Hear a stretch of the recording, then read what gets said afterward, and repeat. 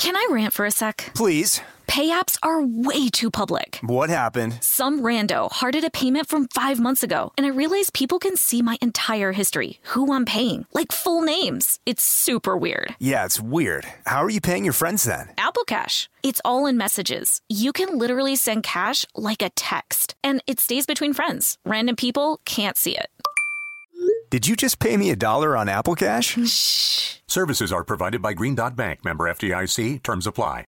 Experts claim there is nothing tougher than a diamond. But at Diamonds Direct, we beg to differ. Have you ever met a mother? Strong, radiant, timeless. This Mother's Day, give her the gift that meets her match. With diamond jewelry starting at $200. Plus Diamonds Direct's exceptional quality and unbeatable everyday price, you're sure to give her a gift that wows this generation and the next to come. Experience the thrill of jewelry shopping done right at Diamonds Direct. Diamonds Direct. Your love, our passion. When you think about the future, what kind of technology do you envision? Whatever the future holds, artificial intelligence will undoubtedly be at the heart of it all. Join Graham Class as he hosts Season 2 of Technically Speaking, an Intel podcast, and hear from the minds transforming healthcare, retail, entertainment, personal computing, and more with the help of AI. Tune in every other Tuesday and explore the latest technology that's changing our world today and creating a more accessible tomorrow. Listen to Technically Speaking, an Intel podcast on the iHeartRadio app, Apple Podcast, or wherever you get your podcasts. Brought to you by the reinvented 2012 Camry. It's ready. Are you? Welcome to Stuff Mom Never Told You from HowStuffWorks.com.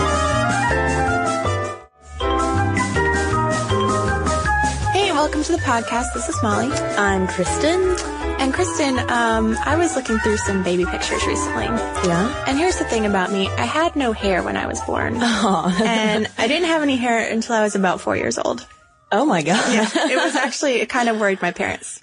Yeah? So I looked like this little bald child. And as a result, there was a lot of confusion about if I was a little boy or a little girl to strangers in like the grocery store. I bet that was awkward for your mom. Apparently my mom fielded a lot of things like, oh, what a cute little boy.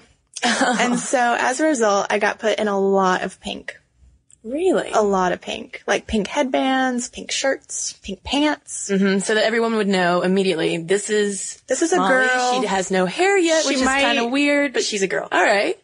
So, I mean, that is just one way that I guess that people can quickly identify a sort of androgynous looking baby. Well, here's my question. Your mom put you in a lot of pink when you were a kid. How did you, once you started dressing yourself, did you keep wearing a lot of pink or did you kind of discard it? I kind of discarded pink. I feel like I did not wear it very much at all. And not even dresses. I feel like, most kids probably prefer being in like overalls except for Surrey Cruz.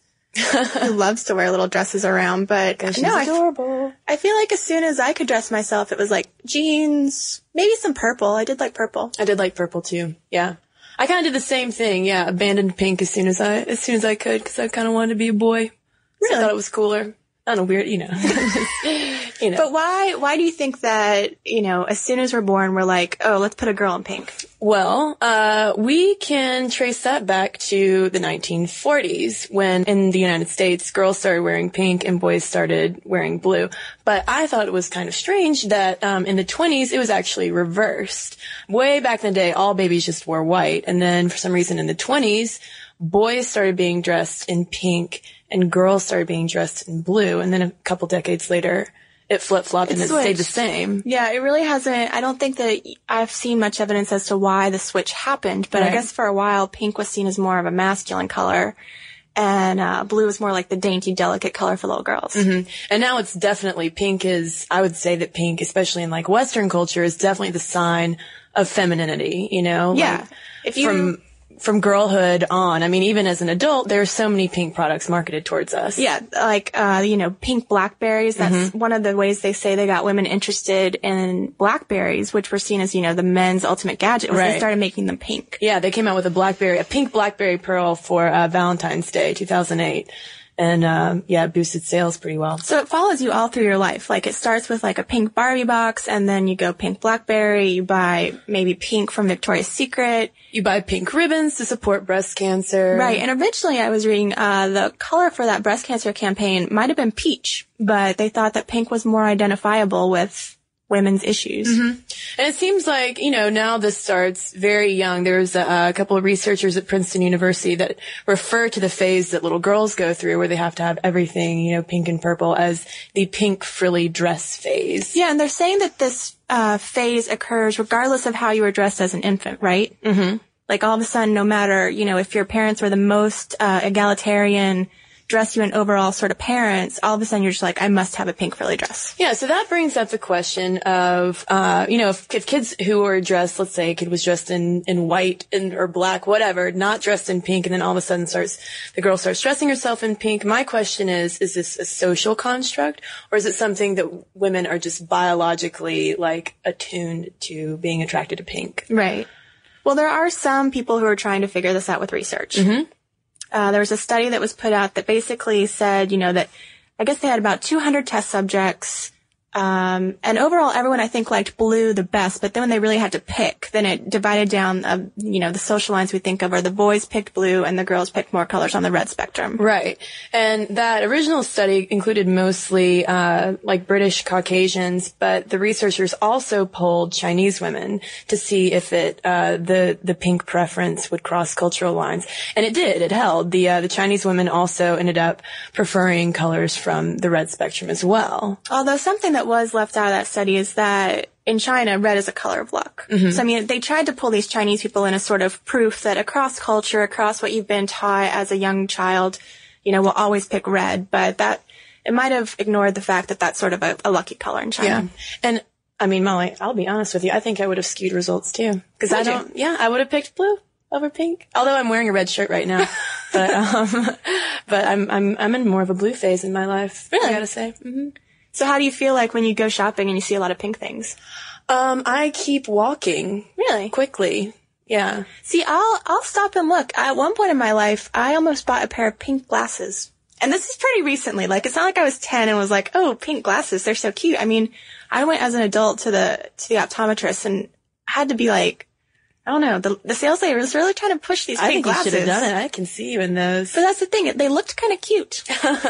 But did I feel that way about them because I'd been trained to like pink things or because I really liked them? Maybe it is evolution, Molly. Okay, these same researchers that did the color preference study said that their theory is that we women are evolved to look for, to be attracted to pink because during hunter-gatherer times, when women would go out foraging for plants and other food, red would be the signifier of ripe berries or also a sign of illness, like a flushed cheeks when you get sick. So if you were taking care of your child, you could see if they were sick and then give them berries. Yeah, so it kind of reinforces the nurturing side.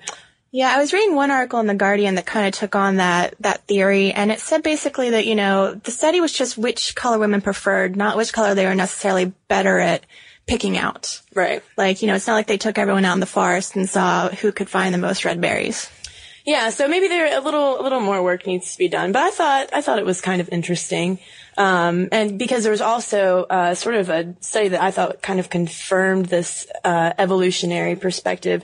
It tested male and female monkey toy preferences to see if sort of the same things applied as far as female monkeys going for more traditionally female types of toys, different colors, and it held up as well. So, So I guess really what might need to happen is just more work with babies. If they can figure out how to get, a small baby to indicate a color preference, or in this article, someone posits maybe we should see if colorblind children, if they have any sort of gender confusion, or if, they say by the time you're 2, you can start to identify which gender you belong to, and you start picking things that are associated with that gender. Yeah, and that kind of reminded me of an article that I read in The Atlantic. It's in the November 2008 issue of Atlantic Monthly about transgender boys.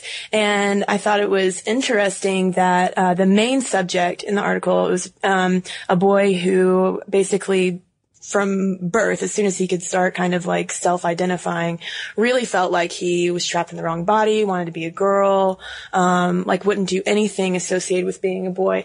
And it was around the age of 2.5 that his parents started noticing that he would consistently go for, if given the choice, would consistently go for like pink toys.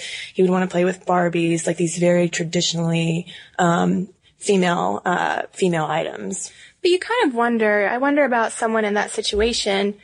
You know, you and I both sort of had the luxury of being girls, knowing we were girls. And so we kind of had the right to reject that kind of pink thing, you know. You clearly rejected pink. I got seduced by the pink glasses.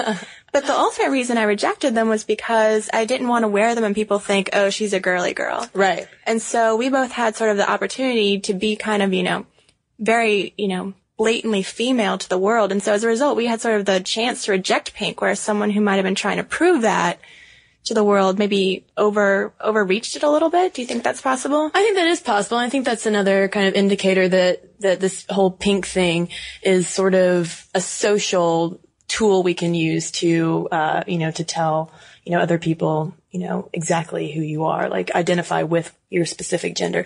Although at the same time, you don't hear a lot about boys, you know, clamoring for blue toys. No, and if, you know, you think about if you walk through a men's department, not, you know, a baby boy department, but by the time you go to the men's department, you see pink dress shirts, pink ties. Like, I feel like pink follows women in a way that blue does not follow boys. Yeah.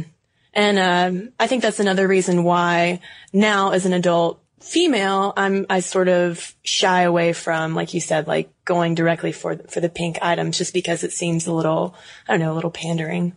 It does, but you know, I can't help but think if I were my mother and I had a little baby that was bald, I mean, maybe I would fall back on that. I kind of wonder if this pink blue thing is less about what the children need and more about what, you know, validation the parents need for their precious gift. Yeah.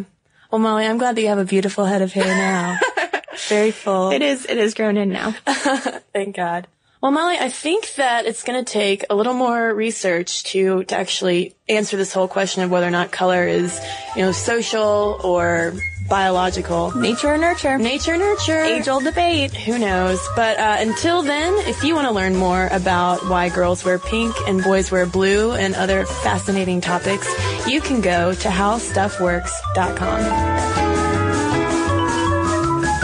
For more on this and thousands of other topics, visit howstuffworks.com.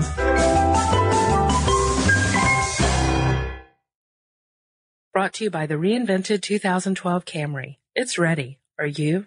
This episode is brought to you by Pedigree. If you've been looking for love at first sight, it is closer than you think. It can be found at your local shelter. So this June 7th to 9th, join the Pedigree Adoption Drive, and the Pedigree brand will reimburse your dog adoption fees nationwide. Pedigree knows that bringing a dog into your home not only opens their heart, it can open yours too. Visit pedigree.com/adoption-drive to learn more about the adoption drive and to see full terms and conditions. Xfinity has free premium networks for everyone this month, no matter what kind of entertainment you love. Addicted to true crime? Catch killer cases and more spine-tingling shows on A&E Crime Central. Crave adventure? Explore Asian action movies on Hi-Ya. Searching for something extreme? Check out skating, snowboarding, and more on Fuel TV Plus, the global home of action sports. And find crowd-pleasing bops on iHeartRadio's Hit Nation playlist. There's new free shows and movies to love every week. Say free this week in your Xfinity voice remote.